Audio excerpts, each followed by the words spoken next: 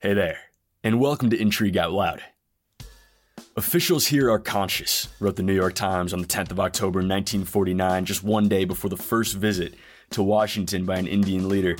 Officials here are conscious that Pandit Nehru's first visit may very well start a new chapter in the relations between the United States and Asia. They realize they will be meeting perhaps the most influential political figure in that vast and rapidly changing part of the world. Events are moving so fast, the story continues, in East and Southeast Asia, that officials here feel the need to exchange views on these topics with someone who is of the East and still understands the West. Foreign policymakers can rarely be celebrated as prognosticators, but this prediction is spot on. India, with its 1.4 billion people, is growing into one of the most powerful economies on Earth and has remained unaligned, operating somewhere outside the East-West geopolitical matrix since the 1950s. But now, just days before sitting Prime Minister Narendra Modi arrives in Washington for an official state visit, the US wants to know, which direction is India really heading? Here to help answer that question is Richard Rossow. He is the chair in U.S.-India Policy Studies at the Center for Strategic and International Studies in Washington, D.C., a former deputy director of the U.S.-India Business Council. And, best of all, he joins me next. Hi, Rick. Thanks for joining me. Oh, great to be here. Nice that India gets a little bit of attention once in a while. It takes a state visit sometimes, but it's certainly happening, and we're looking for a big week next week. Yeah, you beat me to it. So that's exactly what we're talking about. The White House next week is preparing to welcome Indian Prime Minister Narendra Modi for a state visit. Only the second state visit, I might add, during nearly 30 months of the Biden presidency. Pop quiz here. Who was the first? Was it South Korea? No, Emmanuel Macron. But close enough. Yeah, close enough. But first of all, Rick, what are these visits? I mean, what makes them more significant than the other sorts of trips foreign dignitaries might make to Washington? Well, they do tie in things. They got a state dinner coming up. He's going to be here for multiple days. But, honestly, at the end of the day, you've seen heads of state visits that weren't technically called state visits or didn't have a state dinner, and they've been pretty successful, too. So from somebody who's never been in government, I don't see the difference quite as much, but people inside government get geekily excited about this kind of stuff and the little nuance there. So I think for the general people, not a big difference between a visit and a state visit. But for insiders, it seems to make all the difference in the world. So I'll let them go at that. I'd like to see what the dinner menu includes at an official state visit versus a working visit. Well, the last time that Modi was here for a visit, it was actually celebrating a religious holiday and was fasting. So they had him at a dinner and he wasn't eating. Whoops. And a lot of folks were calling me asking about Dinnergate. Was this going to be a problem? Like, no, I think two adults can understand that one of them, for religious reasons, was choosing not to eat that night. It wasn't such a big deal, but people were trying to drum that up. So always got to be something to make it more exciting than whatever's supposed to be on the table officially. More for the rest of us. So Rick, let's start to unravel this riddle of what makes the timing so auspicious for such a grand diplomatic gesture, or somewhat grand. And I want to start with your principal area of expertise, the economy. What's happening in India's economy? How has it changed in recent years? Which sectors are growing? Well, India's economy, it still is largely agrarian. About half of India's workforce is still doing really kind of basic agriculture that would be probably pretty recognizable to a 17th century American farmer in some ways. Add that plus a cell phone, and you probably have what farming looks like today, versus what we had a couple hundred years ago in some ways. But you did have this explosive growth over the last 20 years of India's dynamic IT service industry. And that was triggered by a couple things that just magically came together. India created these great tech institutions, partially with U.S. help back in the 50s and 60s. Then you had a series of telecommunications reforms about 20 years ago that unlocked the private sector. And lastly, Y2K, something, almost lost to antiquity now. But those of us that were around back then, nervous about getting on an airplane that night in case everything was going to crash and the world ends. But it was actually India's tech sector that helped to go through computer code for companies and make sure you weren't going to have these idiosyncrasies when the clock changed that would bring down computer systems. So, for the last 20 years, really the story on U.S.-India commercial relations has been this dynamic growth of the IT service industry. And a lot of the companies that we use, first it was call centers, and you'd call your IT help center and you'd get somebody in India, and not every American got the accent and things like that, but it became recognizable. Now it's into way advanced stuff. They're doing research and engineering and things like that. But the one area that's been lacking for a long time is for India to build out a robust manufacturing sector. And the Modi government came to office 9 years ago. At that time, manufacturing as a percent of GDP was about 12, 13%. That's about half the level about with the other countries that India considers its peers. So they began this drive to try to go up to 25% manufacturing by the year 2025. They're not quite there yet. Yeah, well, and Ethan, two big reasons for that, which every American would recognize too. They want to create jobs, and they have a huge trade deficit. Two drivers for U.S. trade policy, I would say, these days. But as you kind of hinted, despite a lot of efforts from the national government, they haven't had a lot of success. By the World Bank, India's kind of hovering still at about the 12, 13, 14% range in manufacturing to GDP. So a lot of effort there, not as much success of late. But visits like this, trying to attract American companies, some of those CEO level engagements, maybe they'll have to help to trigger a little more investment in that space. What has Modi tried to do internally to make India's economy more efficient? Well, there's two big areas. Well, maybe I'd say three big areas. Foreign engagement. You think a lot of countries around the world, a lot of leaders would welcome big American investments. But India was very reluctant to have kind of a full-throated welcome for foreign companies investing in the country until Prime Minister Modi. And I think he realized that the Indian population was actually a lot more comfortable with foreign companies, foreign products, and foreign jobs than what previous leaders had felt. So you see India moving pretty fast to reduce foreign equity restrictions for companies to be able to make investments into India. So that's one bucket where they've been pretty successful. Number two is on trade, and that's where actually we've seen India take a couple of steps backwards.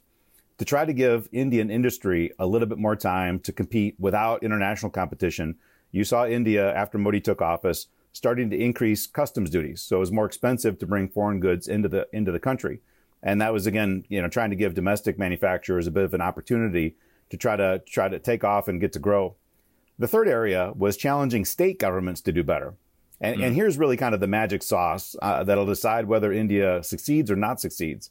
State governments don't get a lot of attention, but India's 28 states actually run the country. If you're talking to an investor and they need things to be able to manufacture in India, like electricity and water, clear regulations on how to set up, land, all those things are controlled by state governments. So the Modi government, as a former state leader, has been trying to convince states to try to compete for investment. So far, I would say on the foreign investment thing, you have seen a pretty good uptick in foreign investment since he took office. On trade of late, they've actually moved away from protectionism. They're signing a few trade deals and incentivizing domestic companies. But the idea about getting states to compete or cooperate to try to attract investment, that's been a little bit trickier. You've got state elections, you've got local political priorities. And despite all these headwinds and, the China plus one strategy by companies, things like that, state governments, they're still rooted in local politics. And some of these global issues that might impact investors don't really resonate as much. So that's been the trickiest one, I'd say, for the Modi government to move the needle on. We've seen foreign firms move into the service and IT sector, like you mentioned. And I already know the answer to this next question because I got the chance to ask you during your press call yesterday. But is foreign investment arriving in the manufacturing sector? I mean, we've seen Apple and many of its suppliers move manufacturing to India in just the last few months. Are other firms doing the same? The data doesn't show that it's really taken place in any dramatic way. Apple and its suppliers going there, which is relatively high end, is a signal that it's clearly better than what the perceptions are. But if you look at India's foreign direct investment numbers, they come out on a monthly basis. And actually, India's seen about a 20% drop year on year in foreign direct investment. Funnily, the middle of COVID, they had this spike. They were hovering at about $45-50 billion a year. Middle of COVID, they jumped up to $72 billion. And part of that was because India's largest conglomerate, Reliance, has went big into the telecom space. They had the company called Reliance Jio that was really taking over a lot of the telecom space. And you had big block investments from U.S. tech firms that wanted to make sure they had close alliance with Reliance, with Reliance and their telecom outfit called Reliance Jio. So you had about $15 billion investments in one single company that helped to spike the number in the middle of COVID, kind of warped things a little bit. Now it's settling back down in about the $50 billion range, and you don't see a dramatic increase in manufacturing investments with the exception of telecom. But there are a few sectors where India has been, over time, competitive in manufacturing. The two that are probably the most recognizable would be generic pharmaceuticals. Any American opens up the medicine cabinet, grabs generic pharma, and looks at the back. It'll probably say made in India if it says anything. They become really the factory for the world for generic pharma. And then autos and auto components. Not everybody realizes through acquisition, but Tata, the Indian company Tata actually owns Jaguar and Land Rover. Indian auto firms like Mahindra have been building in the United States and other places. But it's been sparse, the manufacturing sectors where India has been globally competitive. So I think they're hoping that, these signals from Apple and its suppliers is an indication that real tech manufacturing, the time is right. Maybe because India is competitive, probably because the other countries past China, like Vietnam and Malaysia, they just got overloaded a little bit by all the foreign investor interest. So it looks like India might be kind of defaulting as the next best place. But let's check back in a year and see if those numbers ticked up. You got it. So even if India's economy is going through some growing pains, like you said, it has a ton of potential economic might, which gives it substantial geopolitical muscle, which it hasn't been particularly shy to flex. Can you talk about where India has arrived on the question of Russia's invasion of Ukraine? Yeah. India during the Cold War period, or at least the latter portion of the Cold War period, when the United States was actively trying to build up stronger relations with China to peel them out of the Soviet orbit and building ties with Pakistan because they were open and amenable to aiding us in the Cold War, particularly after the Russian invasion, the Soviet invasion of Afghanistan. Here was the United States building closer relations with India's two great rivals. India had fought multiple wars with Pakistan and had a significant border war with China in 1962. And suddenly the United States is building ties with its two great rivals. So, the separation became a lot more stark starting in the mid-'60s when the United States chose other partners in Asia, which were in many ways adverse to building a closer relationship with India. So across multiple decades, when India needed advanced weapons technology for its own self-defense, the United States wouldn't have those conversations. The Soviet Union and later Russia were willing to. They never felt that India was off the playing field as a chip, as we're all trying to win countries and friends during the Cold War. And the Soviets didn't give up. And so they became, really the chief weapons supplier. So, here we are today, many years later. And if you think of India's tank force, air power, the naval power, a lot of that is Russian made or made in India with Russian technology through agreements. So India is in an actual small level hot war with China right now. China has taken over territory. They've had multiple battles on the field, not with shots, but, through beating each other with clubs and things like that. The idea that, if India were to come out more harshly after Russia's invasion of Ukraine, India's big fear is, they've got an escalating fight with China happening today. And if Russia were to suddenly embargo defense equipment and supplies, and India didn't get those supplies they needed to repair and get equipment on the battlefield, India would have substantial risk. And you can't re-kit your entire military, especially this heavily weighted on Russian equipment, in one fell swoop. So you've got historical ties, and you've actually got concrete military reasons today where India wouldn't want to risk Russia cutting things off altogether. And I think by and large, I think there's some understanding in the United States as you get closer to the president that, especially now, a year and a half later, we see nominal support to Ukraine has been enough to stop Russia in its tracks and push back. Would India's voice on this have a meaningful impact on what Russia is doing right now in the war? Probably not. So I think long as India, if not its voice, at least, it's buying billions of dollars worth of Russian oil, right? Yeah. But I think as long as India, and we'll see this next week, I'm sure in the joint statement, and a lot of security related announcements, as long as they keep doing more with us with an eye on China's rise and our shared concerns about that, I think we'll keep giving India a bit of a pass on Russia, Ukraine for now. But yeah, that changes all the time as India continues to escalate energy buys, escalate some of its own purchases of other items like fertilizers. That could change. India's original talking points was, as India's foreign minister said, we buy less oil in a month than Europe buys in an afternoon. That was true early on. But, over time, as India increases and Europe decreases, those talking points about Russia getting the economic lifeline from India, they might start to glare a little bit more. So I don't think that conversation's quite over yet. Yeah. You mentioned the historical component there, that India had its national identity forged in the language of anti-imperialism. The Soviet Union somehow managed to frame itself as an anti-imperial power. And you mentioned, the incentives that India has for sticking with Russia, the gas and guns, essentially. What if anything, has India done to wean itself off Russian supplies of weapons and oil? So on the weapons thing, two big things. Number one, they are diversifying where they're buying from. The United States was not a supplier to India up until about 20 years ago. And now we've got more than $20 billion of deals. So India's heavy lift aircraft are American made. Their heavy lift helicopters, American made. Attack helicopters, American made. Naval tracking and attacking submarines are American made. Light howitzers, American made. So if you think about some of the vital kit, and a lot of this you can imagine when we talk about light howitzers and attack helicopters and things, very useful in mountainous warfare. And that's where the pain point is with China or submarine tracking. They're not looking for Russian submarines in the Indian Ocean. They're trying to keep an eye on what China's doing. So the United States has become a larger supplier, but also France with a significant medium combat aircraft deal they made. Israel's been coming in. So, I don't remember the numbers off the tip of my tongue, but it was something like 90% reliance on Russia down to 60%, moving in the right direction. So that's one thing. They're voluntarily diversifying supply. The second thing is they're trying to build up their own domestic base. They've had opportunity to do this for decades. They set up state-owned companies to produce advanced weapons. They always fell short and ended up having to buy. So you spend billions to produce, and what you produce is not as good as what you can buy for less price externally. But now they've done a lot of work on freeing up defense production for the private sector and for startups. And I think U.S. companies now talk about the kind of partners they can find locally, the ability to actually exchange technology and do co-production, co-development is quite a bit better than it was 15 years ago. So aggressively looking for other partners to diversify supply and then trying to jumpstart local manufacturing as well, sometimes forcibly.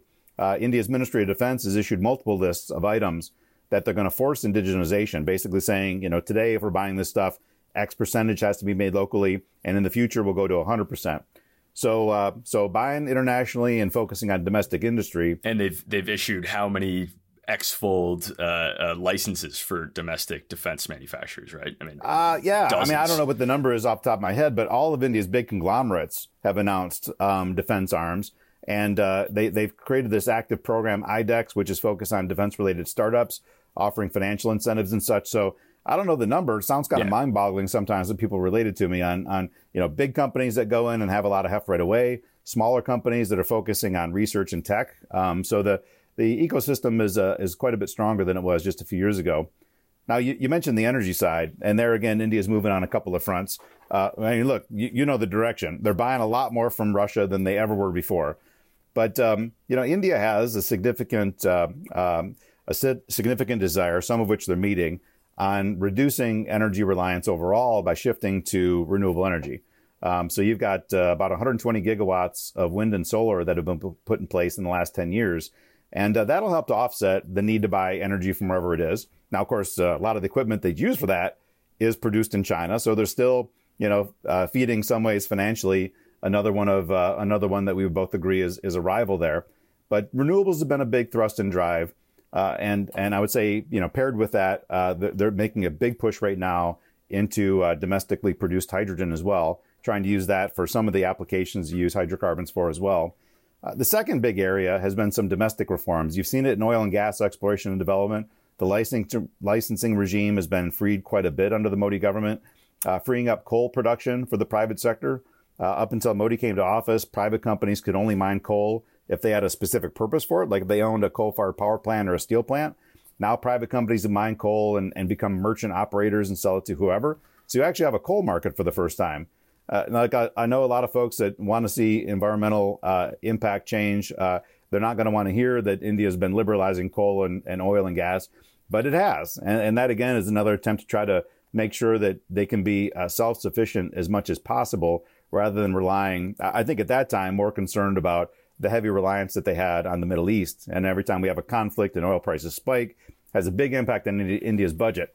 So it hasn't been driven, of course, by Russia per se, but at least in terms of domestic greener sources of energy and domestic deregulation of oil, gas, and coal, those are the main steps they're trying to do to reduce reliance on any country, including Russia.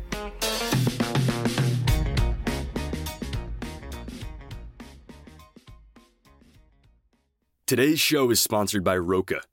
We really like newsletters, and we've got another recommendation that you've got to check out, The Current by Roka News. Here's what we like about it. It was founded by people who don't like the negative, partisan, and alarmist style of news. It favors facts over opinions, and it tells you what you need to know for the day so you can hold your own at happy hour. Check out the link in the show notes to learn more. Rick, on the weapons piece, I mean, you mentioned, God, you must have mentioned half a dozen weapons systems. I think you said light helicopters, light howitzers, military fighter jets. What is India collecting all of these weapons for? What threats does it see in its neighborhood? Well, there's two primary threats. Number one is the persistent challenge of terror attacks from Pakistan, and always the opportunity where things could escalate, as they did a few years ago, where you had tit for tat, where you had air power being that was challenging each other after a terrorist attack.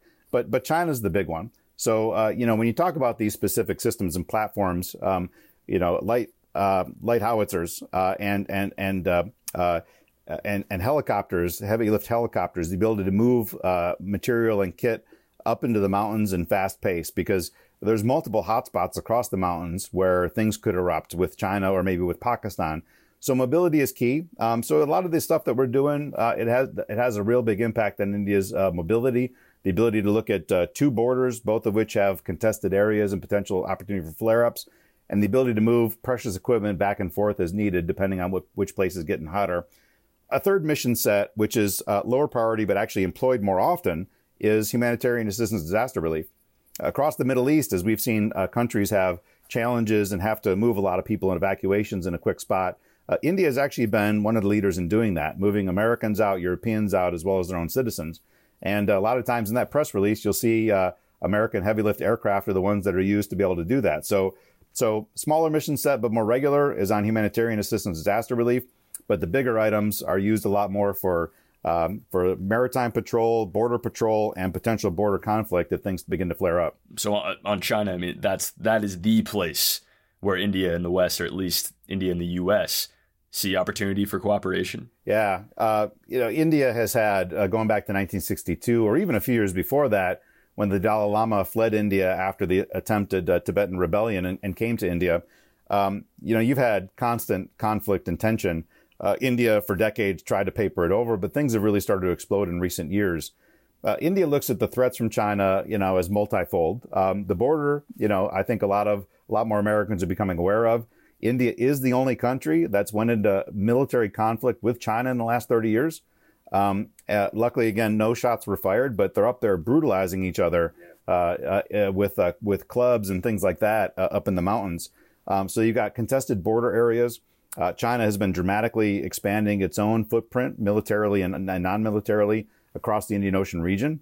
Because if we think about an eruption of conflict in Taiwan, China wants to make sure they can continue moving energy and vital supplies through the Indian Ocean. And the ability to keep that open by muscle in the face of any power, that is a tier one priority to Beijing. Well, India has had unparalleled period here as the dominant power in the Indian Ocean. And they don't want to lose that. And so seeing China playing a bigger role directly, you see more active PLA Navy patrols in the region, submarines cutting through the region, China developing strategic infrastructure, including ports in the region. All this adds up to the fact that India's own pond, the Indian Ocean, is quickly becoming contested territory. And you've got, Tibetan Buddhism. The Dalai Lama is in his late 80s. He won't be around forever, and he hasn't announced a succession plan yet that would potentially overcome, this huge obstacle of Beijing choosing the next Dalai Lama. So India is the home to Tibetan Buddhism. A lot of Indians are thinking about what is that period going to look like of instability in a key religion that, finds home in both countries, cyber threats, and then trade. Again, something that most Americans would recognize when we talk about China. The fact that a lot of our commercial relationship is very one-sided. For India, it's very much the same. So a lot of these trade protections I mentioned at the beginning are driven by this massive trade imbalance with China, and a lot of steps they used to take. They would take global steps that would sometimes hit American firms as well. But of late, India has actually had the comfort in announcing China as the target for specific trade issues. For instance, they banned more than 200 apps, including TikTok. They banned imports of certain types of Chinese equipment, like toys and power equipment, things like that. A new foreign investment regime that keeps closer eye on Chinese investments into the country. So the threat they face crosses multiple domains. So what does that tell us about the U.S. India relationship. I mean, we have a trade relationship that's robust, but not nearly as robust as it could be. There's no free trade agreement, for instance. We have a sharp disagreement over how to handle the war in Ukraine.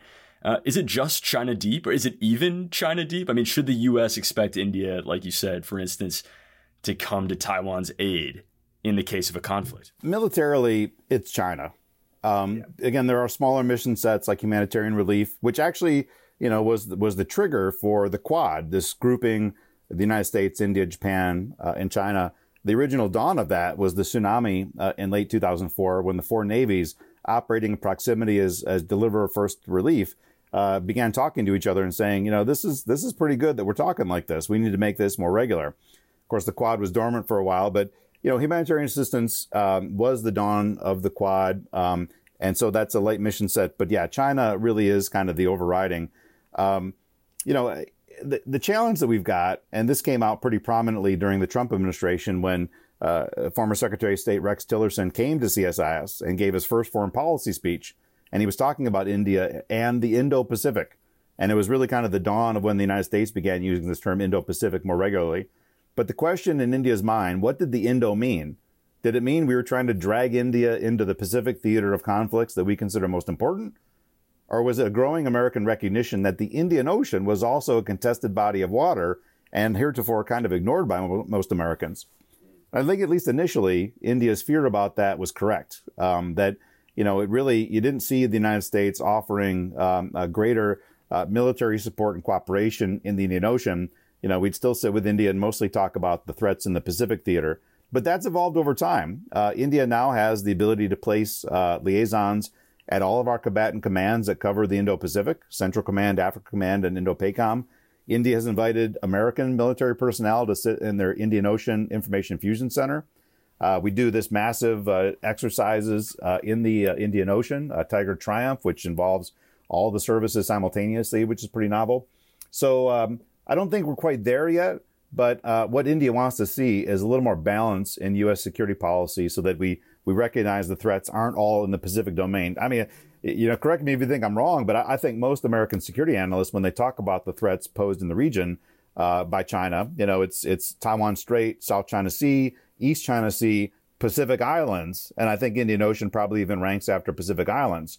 To India, Pacific Islands is clearly, Indian Ocean is clearly number one. So finding ways to cooperate that accommodate both interests, that's what next week's summit and past and future summits are about. We both agree China's the threat, but the theater sometimes is where we have disagreements, and we need to find ways to meet each other's needs. Yeah, that's a fascinating point. You really just do not hear about the Indian Ocean when we talk about China, which we talk about all the time. Well, I mean, let's talk about not even the ocean. Let's talk about some of the landlocked countries. Which country today? And I'll answer this before I let you answer. But which country today is most at risk of losing territory every single day to Chinese incursions? I know the answer because I heard you mention it yesterday. Bhutan. Okay. Bhutan. That's what I was going to say. Bhutan. They have an undemarcated border, something that the Brits left, where they called two different mountain ranges in the same treaty as the dividing line. Dozens of rounds of talks inconclusive, and starting in 2017, the PLA has had a massive program to run into the places Bhutan controlled, start building infrastructure, basketball courts, all kinds of stuff. So you've got this slow incursion happening all the time, a bigger territorial grab than you've got with Taiwan or South China Sea. Bhutan may cease to exist at some point in the future, but nobody's got a moment to spare for poor old Bhutan, except India, which India has come to Bhutan's defense at least once so far. But the takeover is happening, and this is a theater where stuff's happening, things are changing. China is showing its claws more than they are in some other areas, but it's not on most people's radar screen. Well, in addition to Bhutan, India has positioned itself sort of as a voice of the global South, right? I mean, especially since it became president of the G20 earlier this year. Is that something that India can help the U.S.? Can it serve as a bridge between the global South and the U.S.? Yeah, I don't think they'd want ever for somebody to characterize it that way. But I don't think we quite know, India was in charge of this group of 77 for a long time, non-aligned movement, really trying to be the voice of countries that were left out of the Cold War or developing countries for a long time. Got kind of downplayed and forgotten for a little bit, but now trying to once again become the leader of the global South. I don't yet know where this is going to go to. I think a lot of Americans' fears, they remember the non-aligned movement, G77, fighting the United States at the WTO and places like that. Very different ideas about what, the system of order for global trade and things should look like. Maybe it's going to be that again. That's a lot of Americans' fear. But an alternative could be that when you think about another area where India is concerned about China's growth, which is the slow and steady takeover of a lot of international institutions, many of them fall under the United Nations, the International Postal and International Telecom and things like that. These are groups that set standards for the entire world. And the United States and Europe and others have been longtime leaders. We kind of took our eye off the ball. And the minute we took our eye off and China realized, for their own companies and well-being and security, if they can have a driving seat at the table of these organizations that set international standards, it can be really important for exerting Chinese power in the future.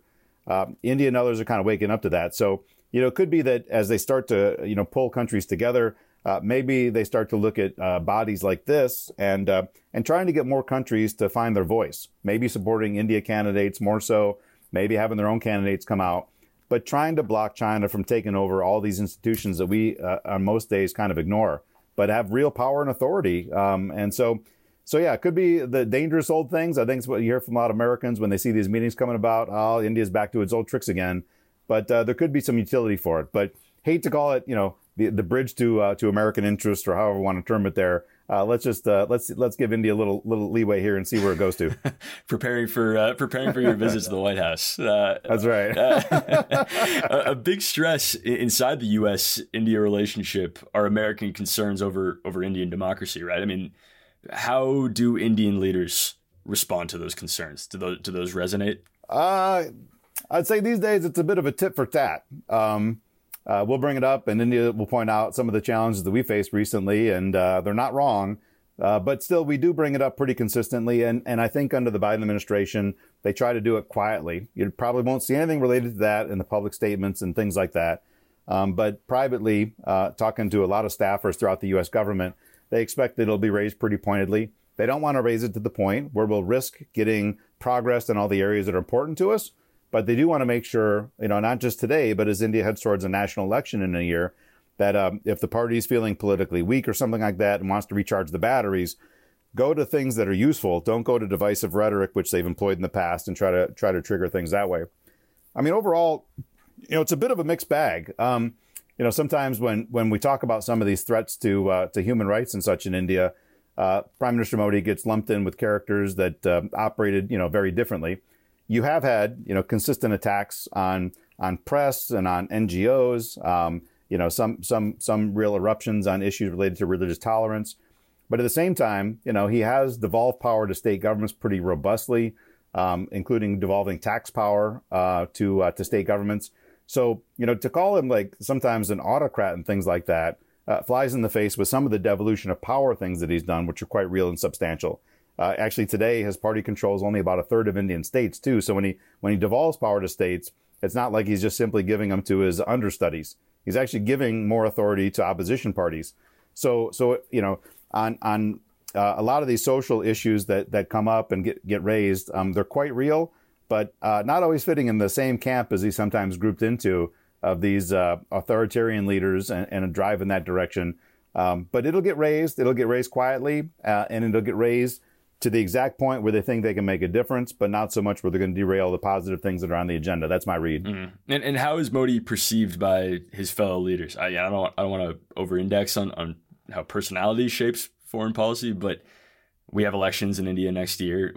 Who's rooting for him? Who's rooting against him? That's a tricky question. I would say that I've been in this business for 25 years. This is the third prime minister that I've had the opportunity to work with pretty closely. The third Indian government. And, both in terms of as a commercial partner and a security partner, he's the best that we've ever had. So in as much as we think about our relation with other countries, can we get things done in terms of commercial integration with a big growing country and security cooperation versus the big threat? Great partner. And we've been able to do a lot of things. And even, some issues on human rights where the Modi government has had these programs on expanding access to clean water and energy and things like that. You see a real uptick in people's livelihoods at the base level. But, to say like, would other leaders vote for him? It's a little bit tricky.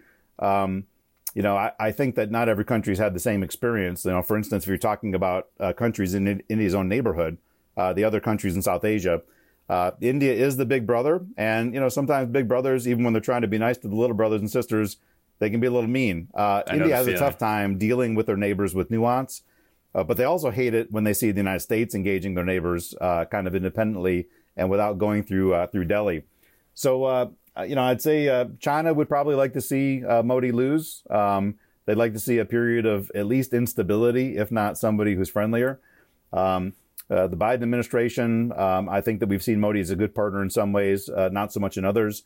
Putin, I think, would probably be pretty impressed with how Modi has kept the course despite all this international condemnation. India's neighbors would be a mixed bag. Some of them enjoy working with him. Other ones feel that he's got a bit of a heavy touch. So, it all depends on where you sit, I guess. Well, Rick, last question. Optimistic on the U.S.-India relationship going forward? I mean, are we going to see more of these state visits or less? Yeah, I'm optimistic. There's a lot that we could see that would derail things, and I'll touch on that in a second. But, when you look at India just surpassing China as the world's most populous country, when you look at the World Bank and Asian Development Bank talking about India being the fastest growing large economy in the world, and they've already beaten China most years out of the last 10 in terms of annual economic growth. So when you think about the numbers and the meaning behind that, the number of Indian students that come here, the number of Indians that move here and become top executives in our companies, that integration that we see of the two countries is astounding considering how far away they are and things like that. It's real, it's substantial. And I think, if you're looking at the 20-year, 30-year horizon, I think a lot more Americans had better start learning a little Hindi when they go to school or learning Tamil or things like that, going and spending a bit of time. I mean, when I'm flying to India and you see Americans on, still the overriding majority of them are religious hippies going out there to try to go experience something new and novel. You don't have as many like MBA students that are going out there because they know every company in the world that looks at the world as part of the growth plan needs a big India strategy. We're just now, I think, starting to enter that phase, which we did for China about 20 years before. So, ask me if I'm going to bet on it. I certainly would. But there are things that could derail, and these could blow up at any one point. One big one that's just around the corner is the election in Bangladesh. As I mentioned before, sometimes the South Asian countries, they may not enjoy working with India, but India doesn't want the United States meddling in their region as well. Bangladesh is heading towards another failed election. Sheikh Hasina is, I'm sure, going to win by some astounding majority that typically we only see in post-Soviet countries or something like that. The United States has already announced a sanctions program against Bangladeshi officials that try to push down the opportunity for free and fair elections. India would rather have Sheikh Hasina stay in office in perpetuity. She's been good for India's interests, good on tamping down some religious extremism in the country. So you've always got moments like this, whether it's Bangladesh election or maybe a Sri Lanka election in the future or Maldives. We approach Myanmar differently. India is more comfortable working with the military government. The United States has basically cut off all connectivity and support there. So, you always have these opportunities kind of on the horizon when, the depth of U.S. interest in making this work is still thinner than you'd imagine it. And it wouldn't take too much to break through that. We saw it just a decade ago. A small series of little commercial problems. We downgraded India's airports regulator, some other things. And then the arrest of a diplomat up in New York triggered an absolute free fall in U.S.-India relations for about 6 months. So, on good days and on flat surface, we can do incredible things. But it's not yet so resistant to a bunch of small things suddenly adding up and causing a bit of a fall through. So we just hopefully summits like this also allow the two leaders to try to make sure that we can, be cognizant of those things and try to avoid dangerous swerves before we hit them. Well, just a few more days until Modi and his entourage arrive in D.C. Your office is just a couple blocks from the White House. So, Rick, my parting words, add 20, 30 minutes to your commute, please. I'll use the CSIS helicopter. That's the way I get around it. There you go. Yeah. Thanks, Rick. Thanks, Ethan. This was a blast, man. You asked all the right questions and a few I hadn't heard before. Appreciate it. Thanks so much for tuning in. As you heard Rick say, India has been part of the non-aligned movement for decades, meaning it's mostly refused to pick sides during periods of great power conflict like the Cold War. And that was easy for India because, frankly, for all of its great qualities, for its arsenal of hundreds of nuclear weapons, it was never a great power. But now it sort of is, or if it isn't, it soon will be. And here's the thing about great powers. They always pick sides. Or they create their own side and make other countries pick. That's the power that makes them so great. So even if India hasn't been aligned before, it will, in my opinion, almost certainly be aligned soon. And that means Mr. Modi's flight schedule, already among the busiest of any world leader, will probably get a whole heck of a lot busier. If you like this episode, please leave us a rating on Spotify, a review on Apple Podcasts. I mean, do it all, why not? And of course, tell a friend about us. In the meantime, I'm Ethan Plotkin. See you on Monday.